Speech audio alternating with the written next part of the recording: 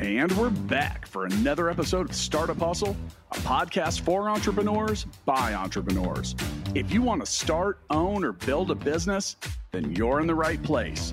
We bring you the real truth about what it's like to take something from concept to launch.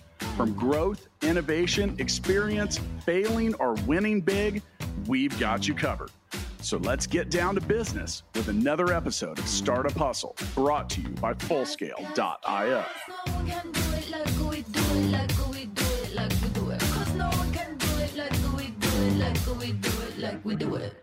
And we're back for another episode of Startup Hustle. Matt DeCoursey here to have another conversation that I'm hoping helps your business grow. All right, so you found investors. You found people that want to put money into your business, your idea, your concept. They believe in you. They believe in what you want to do. And now you got to try to figure out, what is all of this worth and how do I figure that out?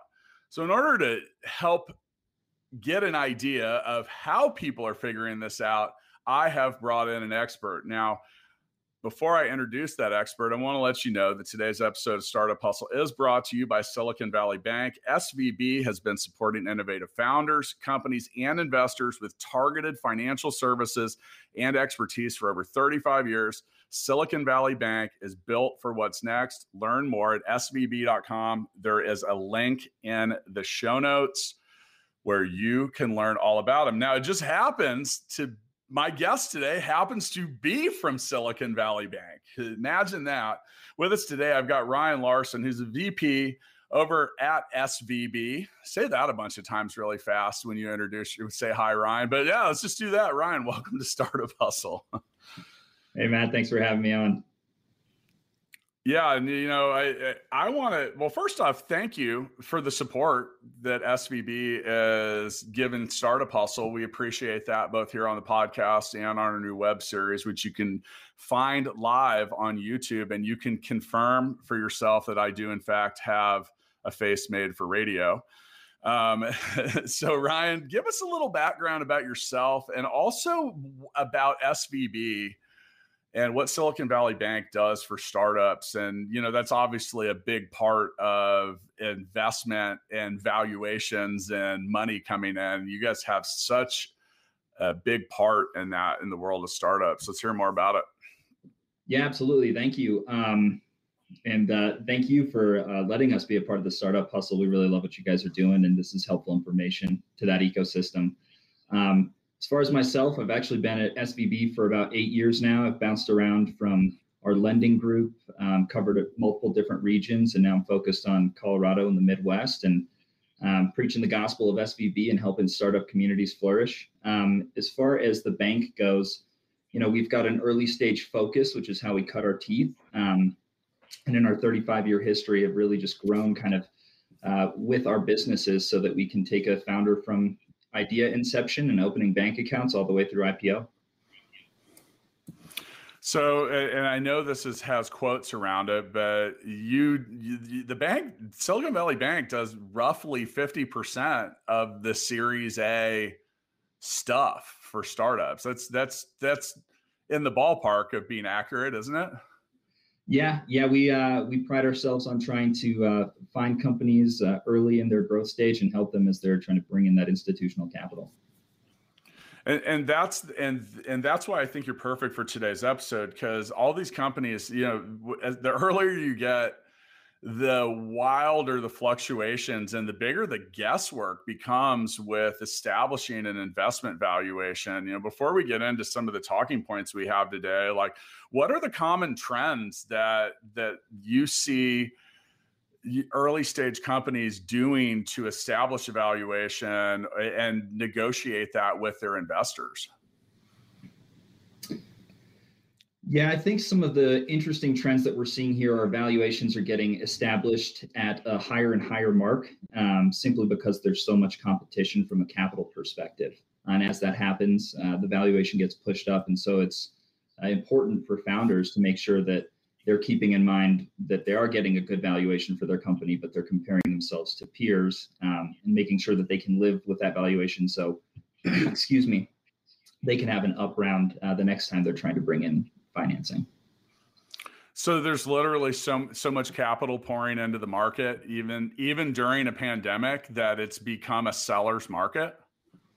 Yeah, we're seeing outside capital come in Q4 and Q1 at a really rapid pace, and that's everywhere. I think as we've seen success, particularly in the tech space, funds have gotten bigger and bigger, and there are more checks to be deployed and more dollars out there to hopefully fund the next great thing. Man, that's crazy. Yeah. So, and we're, for those of you watching the live stream, we're kind of smiling and nodding our heads, and yeah, that is awesome. So, and as we get into that, so how does the one thing that really has impressed me when it came to everything I've learned about Silicon Valley Bank is, I think one of the first times I ever talked to you, you said, Matt, we look at companies a different than a bank does. Let's talk about that real quick, because I think that's important, because banking is a real headache for startups, especially ones. I think I was complaining to you about the fact that this was months ago, but that I was having issues with traditional banks because my company didn't fit in any. We had grown so quickly and we're so new. We were less than 2 years old, and had $5 or $6 million a year in revenue. They didn't even know what slot to put us in. They're like, wait a minute, you have 200 employees and you're not 2 years old, but you don't check this box, so we can't work with you. And you guys are a little different than that. Yeah, $5 million in revenue 2 years in is great. I think one of the ways SVB kind of approaches our relationship with our companies is thinking about their forward motion versus looking back at their historicals, which is a typical kind of banking transactional view. So really, we're trying to think about, where's this business today? Where do they want to be in the near term and long term? And are they trying to become or aspirational to be a high growth venture-backed company? And with that, is there enterprise value that can be driven versus historical cash flow statements? And so really thinking about where the company's projecting to grow and how they're trying to get there is where we try to align ourselves and be helpful. Yeah, and when it comes to establishing, an investment valuation, it is all built around future hope and dreams and promise, and that's also where many startup founders get a little overzealous with, and we're talking about it being a seller's market. And, so for those of you listening, this show's conversational. We're not able to tell you how much your startup's worth. It's just, that's between you and your investors. Now we can give you our own firsthand experience. We can give you advice and have conversation around some of the stuff that's going on in the market and common things that are going on. Now, in my own experience and the investments that we've made through Fullscale, I've seen a lot of people that are asking for sky high valuations, and they don't really have a whole lot to substantiate the why. They've got a pitch deck and a business plan and a $4 million ask. And, now I'm not saying that that's always a no-go. It depends on who it is, but these are oftentimes I'm like, where did you come up with this number? Oh, well, that's just what we think the company's worth. Yeah, that's a tough sell. I think having metrics or reasoning behind where you think your valuation is key, not only for yourself to be able to seem convincing to the investors that you're trying to bring into your cap table, but also to make sure that you have a roadmap for yourself, your company, and your soon to be, partners or board members or whomever other parties involved on how you're going to get to the next valuation. So if you're an unsubstantiated $4 million valuation and you bring in another $1 million, are you going to even be able to hurdle that $5 million that you're at now if you don't have traction or there's not reasoning behind where you're pinning that $4 million to? Yeah, and part of that whole thing is, well, revenue. So sales cures ails, as people that sell stuff like to say. And now once revenue is established, you have a much easier time beginning to create a valuation, unless you're watching the show Silicon Valley, where I think Russ Hanneman's advice is to not have revenue, because then you will have to establish a valuation. and why would we want to do that? And that's kind of, but that's, once you begin to have some revenue, and I think some of the other ways when it comes to establishing valuations that have been pretty common is you're looking at things like TAM, your total addressable market. How big is your opportunity? And then couple that with how likely are you to actually pull it off?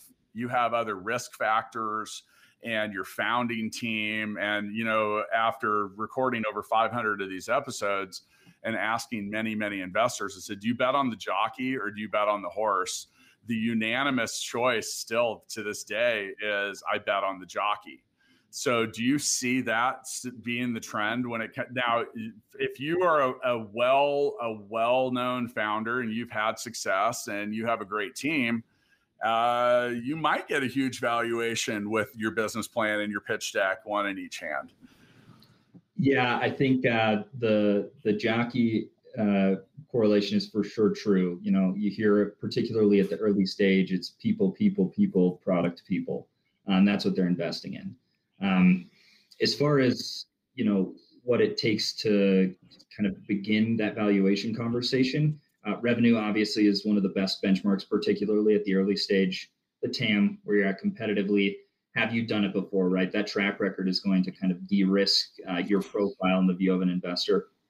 And then how quickly are you growing and how efficiently are you getting that growth, right?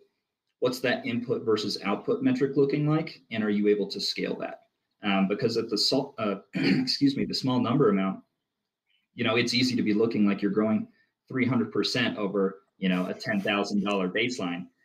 It's can you continue that trajectory up to that $10 million, ARR mark and warrant a true large round coming in. Yeah, and that's something that Matt Watson and I were talking about in our 52-part series about how to start a tech company, which, by the way, Silicon Valley Bank has sponsored some of those too. So thank you. But like it's often founders and people raising capital often shape the facts around really small sample sizes, and those things don't usually hold up in diligence. They say, okay, well, the average cost of acquisition for a client or customer is $50. You say, okay, how big is that sample size? It's 10.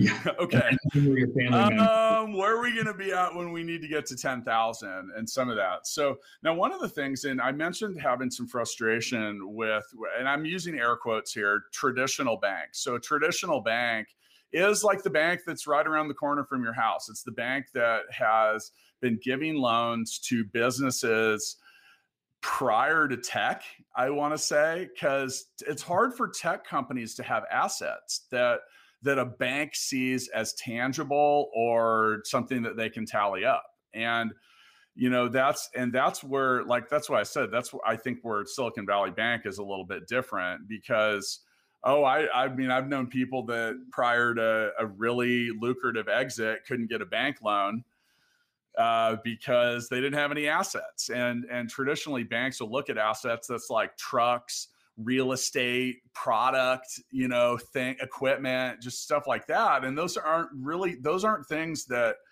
tech companies are usually, well, I don't have a fleet of trucks. I do own 200 laptops, but they're 13 time zones away. So when it comes to valuation based on assets, how do investors or banks look at tech companies differently because of the lack thereof? Yeah, that's a great question. I think from a banking perspective, there's the traditional, you've got something on your balance sheet like a hard asset, as you mentioned, or you've got some type of cash flow that you can look at for future periods and back into where you think the company's worth is from that perspective. There's another way to look at that, which would be from, how are they driving their enterprise value? And that really goes, again, back to that top line, which is how quickly are you growing and how quickly can you capture a market to scale and become a sustainable business? And that's really, I think, where we as a bank try to align ourselves to investors because they're looking, again, forward at what does this growth look like today? And while, yes, the company might be burning through cash and really their assets are their people and some IP, what we've got going on in the future is their ability to kind of recreate a market. Yeah, and that income and revenue is tricky as well because if you haven't had it for years, and that was my problem with the banks that we had talked about, and this was and hey, look, I'm not advocating for your local bank. I'm just saying that as a tech company, and I've actually done calls with local bank CEOs and different people because they want our business and but in order to they realize that they're not getting tech accounts, I'll tell them, I'm saying, because you're not looking at these businesses the right way. You're not looking at their future value, their future position in the market, and their possible acquisition price down the road. You're looking at their cash flow or really their profitability. And it's, I mean, it's kind of a running joke in software that you don't make a profit for a while is the thing. So, I mean, so looking at a business's gross income is a challenging way to create a valuation based on traditional banking methods. But for modern investment and VC capital, that is, well, not necessarily gross income, really the revenue is still the centric piece of it, times whatever they pick it, whatever number do they draw it out of a hat? Is that how we decide multiples these days? It can feel like it. Certainly, in moments in time, fundraising is frenetic, and you can get really, really large valuations.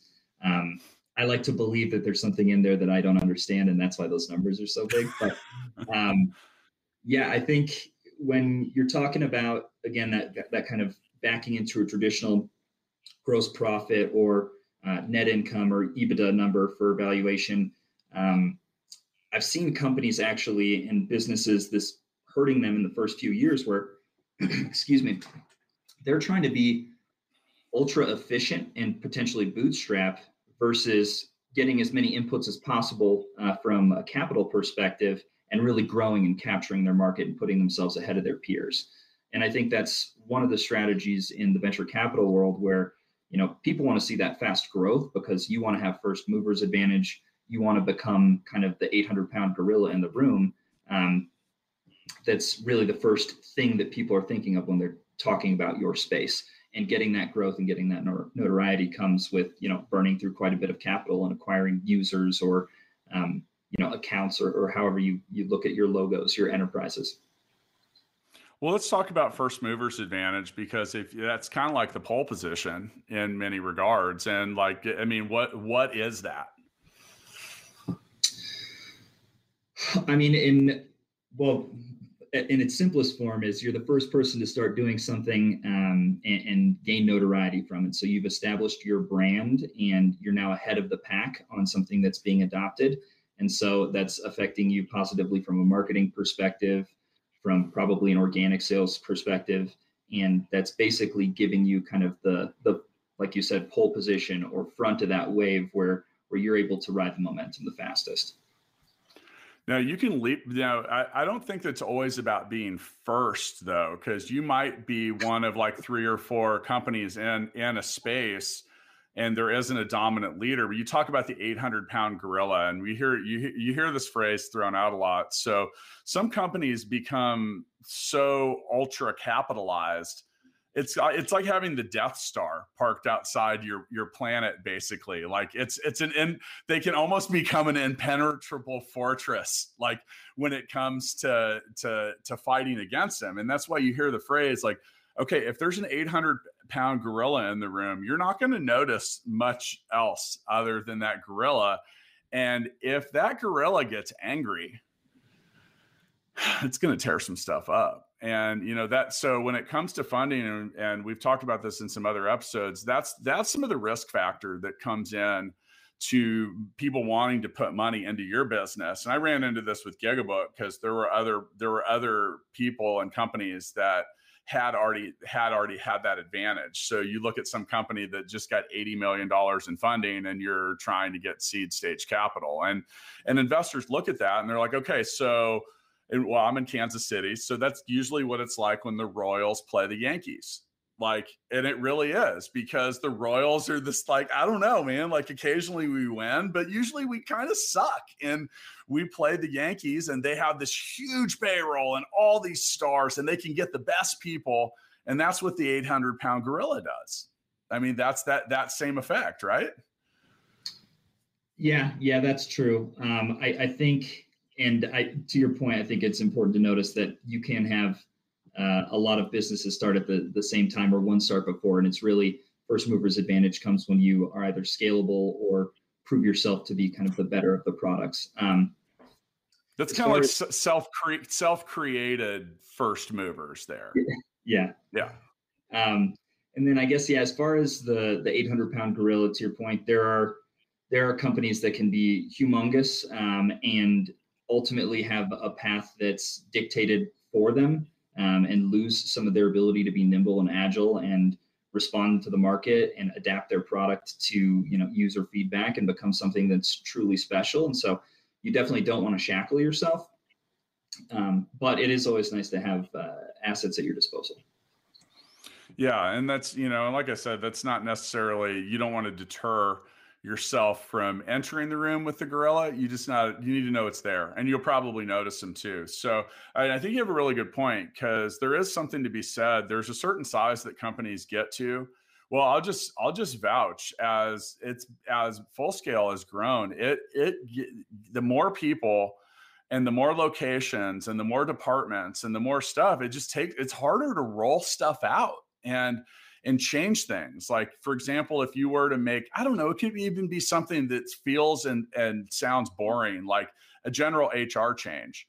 And now all of a sudden you have to have 200 meetings, to get that rolled out. And next thing you know, you find yourself messing with that. And rather than like, hey, how do we do this, or how do we do that, or how do we adopt? And then another thing with software too is platforms they become big and complex, and making changes to them, well, the more users and the more revenue that's coming in, you become hesitant.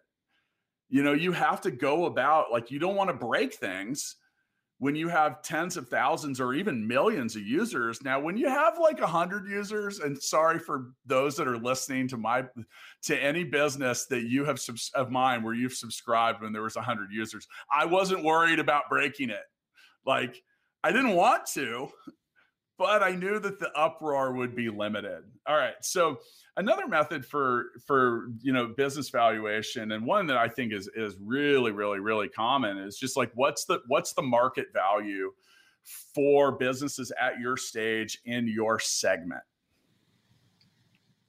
Yeah, I think that's a really useful metric, and that's also just helpful in kind of preparing yourself on what you're going to need to do to be successful there. But looking at a cohort of your peers, seeing what they're being valued at, and seeing where your advantages are and disadvantages are can let you, have a really nice proxy of, if you should be valued higher, if you think you're more efficient, if your product is better, and all those things go into that computation. I do think, making sure that you're trying to push to be kind of in the top quartile of your, peer group is helpful, just because you're in a position where ideally you're being able to justify that you've got something going on that's a little bit better than the other guys. And it's going to kind of bring in some confidence from your approach with how you're interacting with the investors and, other parties that you're trying to get to capitalize the business.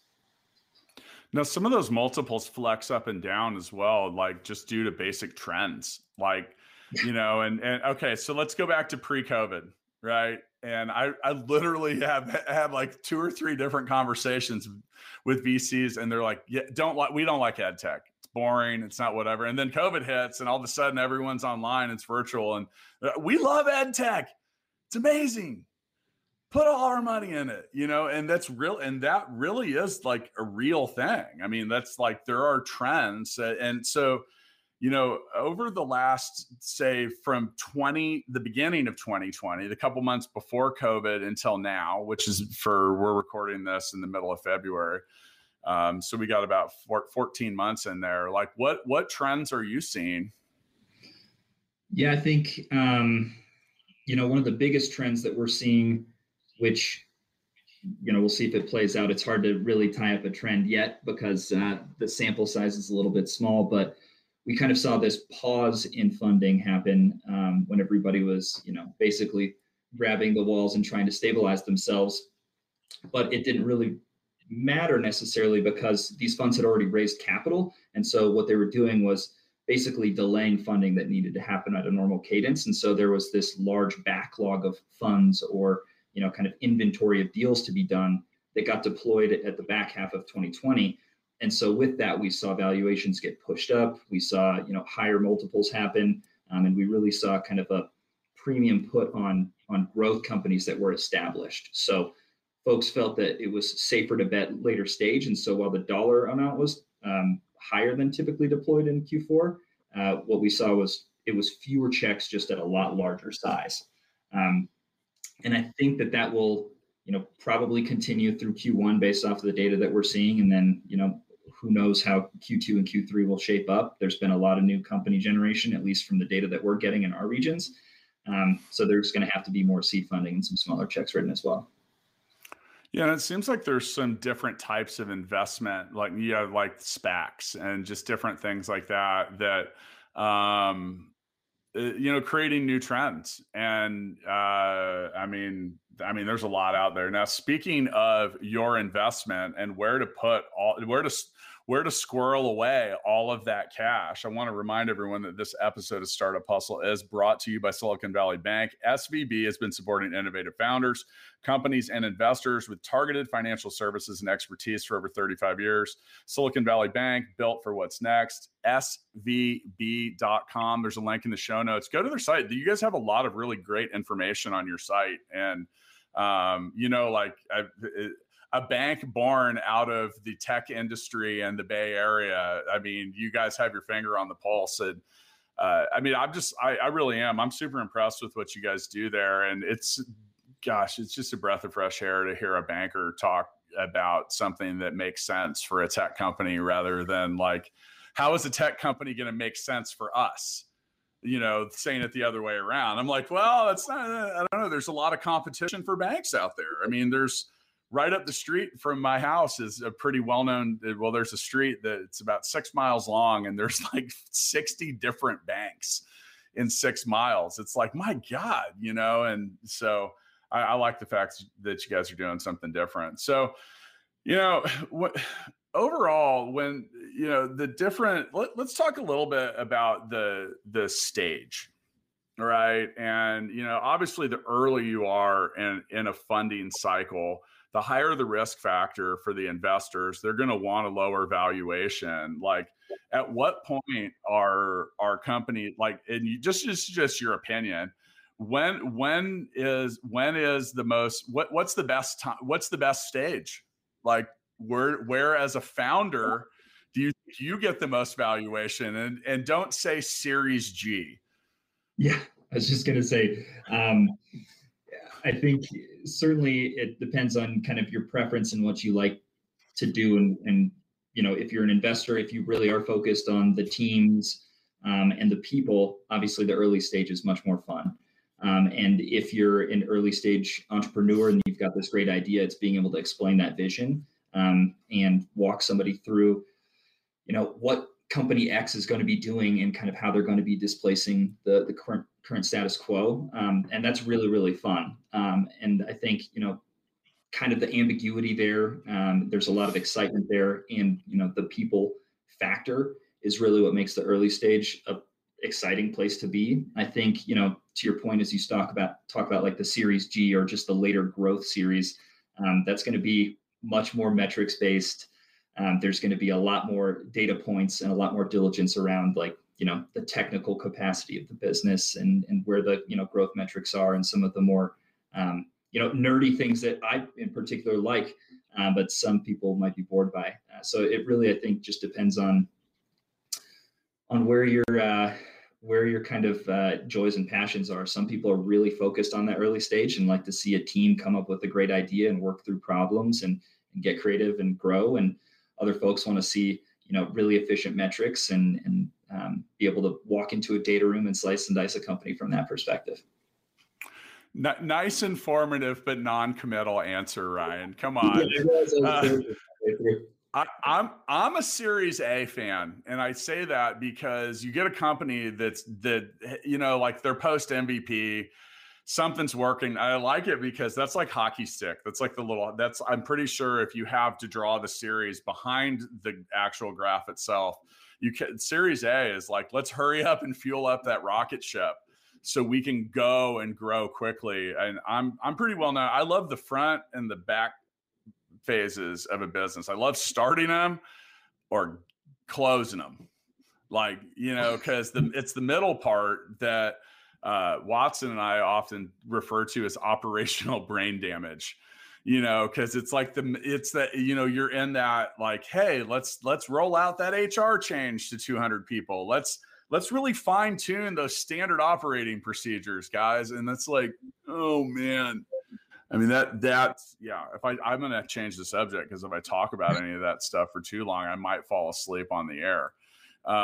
But yeah, and that's like you said, those earliest stages that's the exciting part. I don't like the really early part, because I think as a founder, it's excruciatingly, like, it's like demoralizing.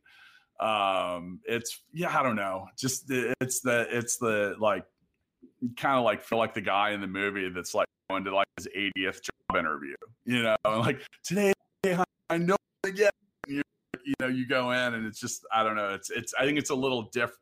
You get to Series A and you're wanted, and that's where people are. Hey, when people are competing as to over who's going to get to put their money in, that's a lot more fun than like, hey, your idea sucks, or your industry's it's a crowded space, or call us back when you have a little traction. Yeah. Yeah. That's a tough one to hear, I'm sure. Yeah. The Series A is a special moment in time where you're not bound by HR restrictions, and you've kind of got enough resources to go and actually see what you can do with your idea. All right. So some of the other things when we talk about establishing business valuations, and some of these are, we've discussed revenue basis and assets, which for tech companies aren't usually present. And then you could, like, maybe an IP, which is completely impossible to put a value on until you're actually monetizing it, because it's like a fantasy that's like, you're almost a patent troll at that point. I mean, you kind of are, you're like, hey, this is going to be worth a whole lot. It's like, I don't know. People ask me a lot. They're like, should I patent my software? I said, probably not, because you make a couple simple changes. Hey, look, but it's something new. It's something different, so other things too is like, in early stage companies, it's like, I don't think there is a true book valuation. I think things like book valuations are meant a little more for companies that are public or really close. Yeah, I would agree with that. I think if you're looking at book valuations without the kind of data points that you need to do the math, it's kind of a silly exercise, or an exercise that is more opinion than science-based. So let's talk for a couple minutes about the things we want to avoid.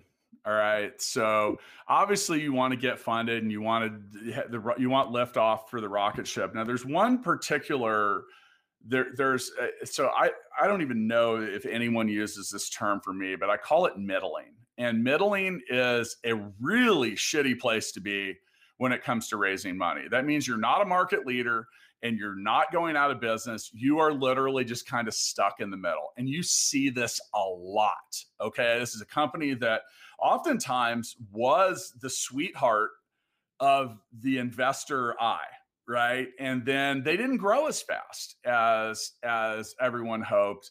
They have enough revenue to stay in business, but they're not really growing. You talk about things like having an up round or having a down round and things you want to avoid. Like, you might be a no round, because it's not, like I said, investors aren't typically saying, I want to invest in this company that once had a lot of hope and promise, but now isn't growing the way that we thought. Like, how often do you see that? We see that a lot. That's actually one of the biggest dangers that we think through, as far as, and this is, sorry for going to a traditional banking lens, but when you think about kind of worst case scenario analysis, and you're looking at a company that, you're talking about that sweetheart that's crushing it on the top line, they've got a sweet product, they're really well received in the market. And then they come to you and they say, hey, we want to add debt to this. And you're like, sure, that's fuel to this fire. What happens to that debt if you get into that sideways position where, you're still moving along, you're just not moving along at a clip that's going to bring in enough financing to, recapitalize the debt or to give the company kind of a fresh new set of legs.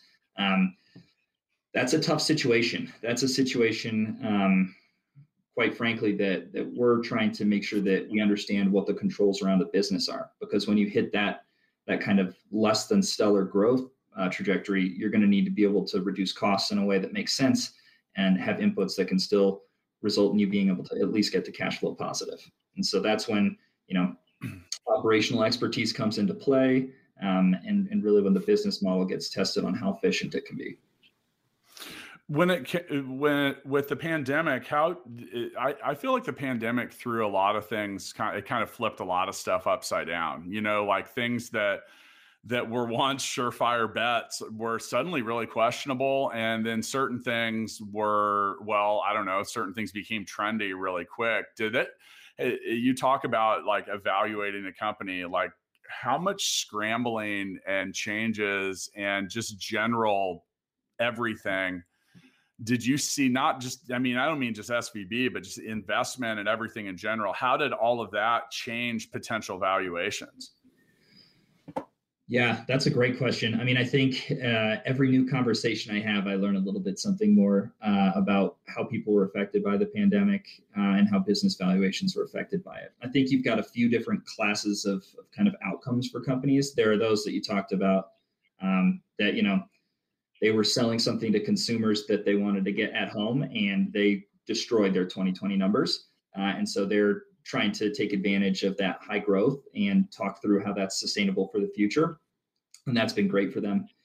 There's obviously companies that really struggled through and didn't have the capitalization that are in tough positions right now. And really what they're trying to do is show kind of their case for rebounding in 2021.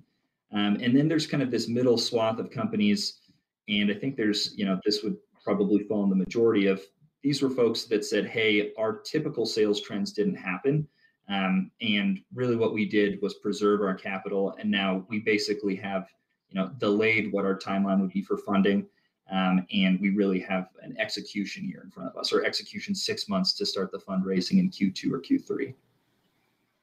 Yeah, and that was that's common advice when major events hit, is to have a knee jerk and capital preservation, because you don't know when the next round is coming. You don't know what the future holds. It was, 13 months ago when I was having this exact same conversation when I was nearly stuck in the Philippines when COVID hit. And, I created a series of Sequoia, a well-known venture firm, is pretty known for, at this point, for sending out these harbinger type letters, and they've had them in the past. I think they had one called like the Black Swan that was really famous. And they put one out about COVID that was basically like, hey, during times like what we think could occur is capital markets freeze up, like evaluation methods change, like risk factors are unknown, and all of that, it could possibly relate to just a freeze in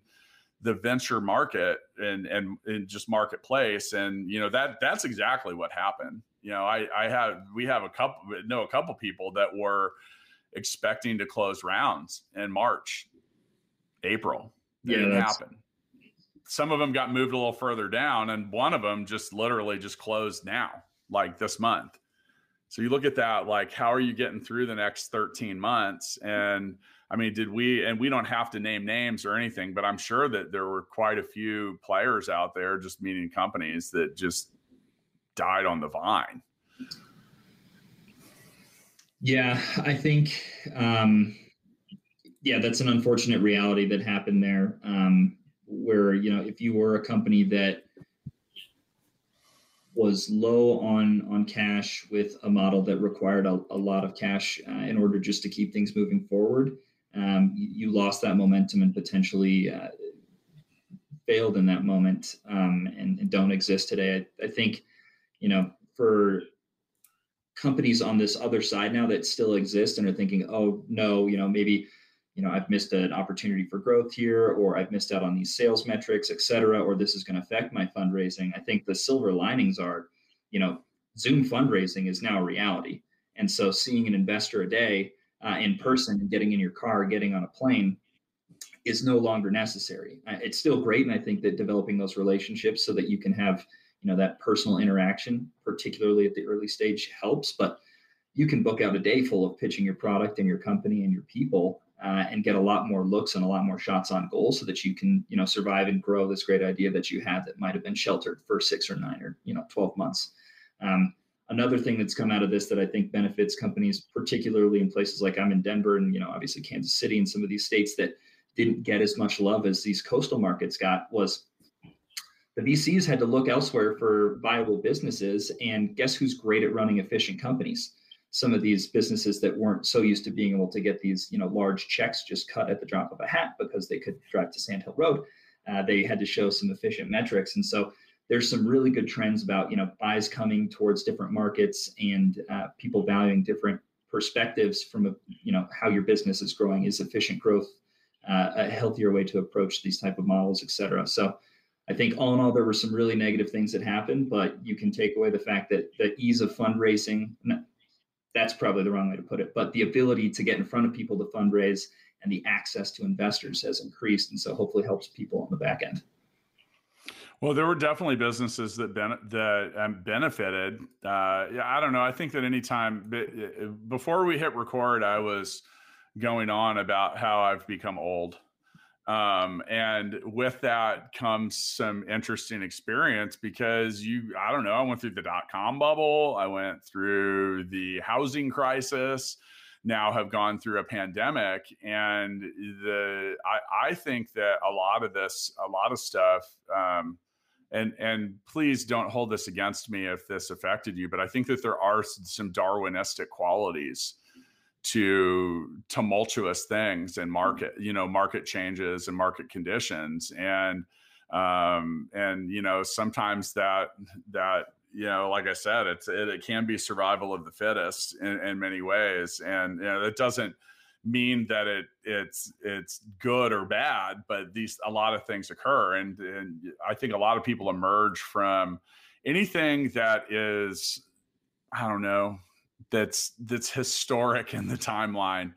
And if you make it through, like one of the most important things that was said to me last year that really stuck with me was like, look, you just need to try to survive in advance and you will find fewer competitors and maybe more opportunities around you. So, okay. So we've been talking about different ways to establish an investment valuation. If you want even more opinions on that, check out the How to Start a Tech Company series that Matt Watson and I are doing that's live every Wednesdays in 2021 on the Startup Hustle podcast.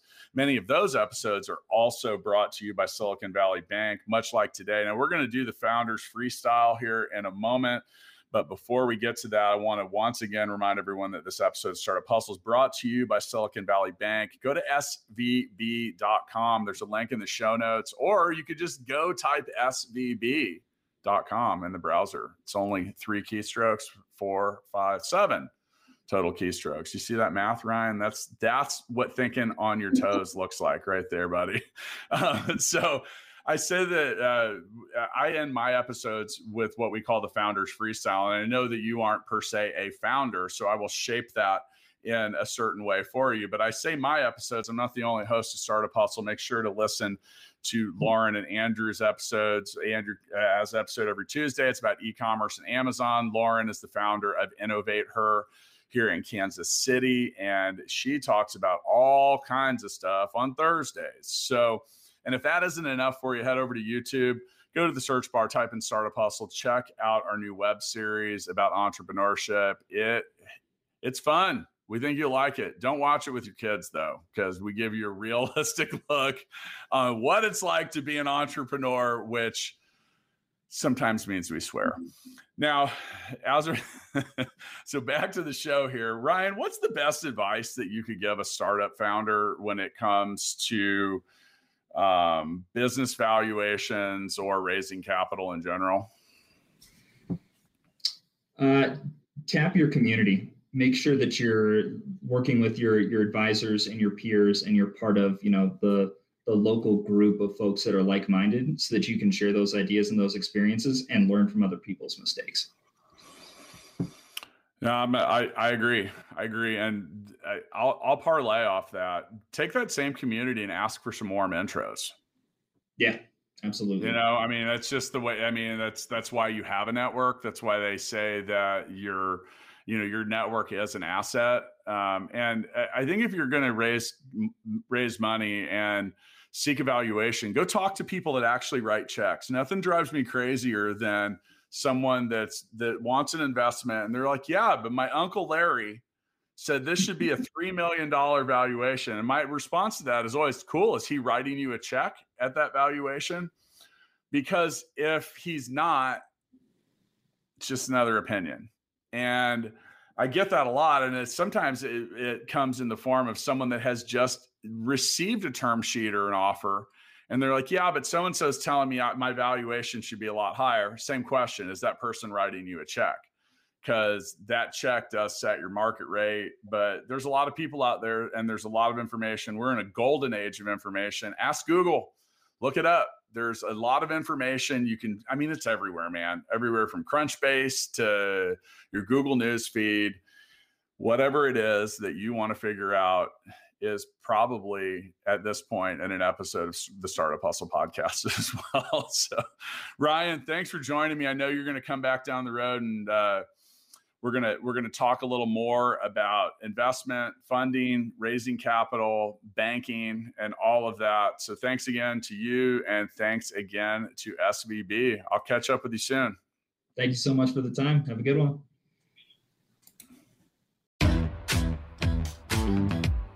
Startup Hustles brought to you by Fullscale.io, helping you build a software team quickly and affordably. Make sure you reach down and hit that subscribe button, then come find us on Instagram. See you next time.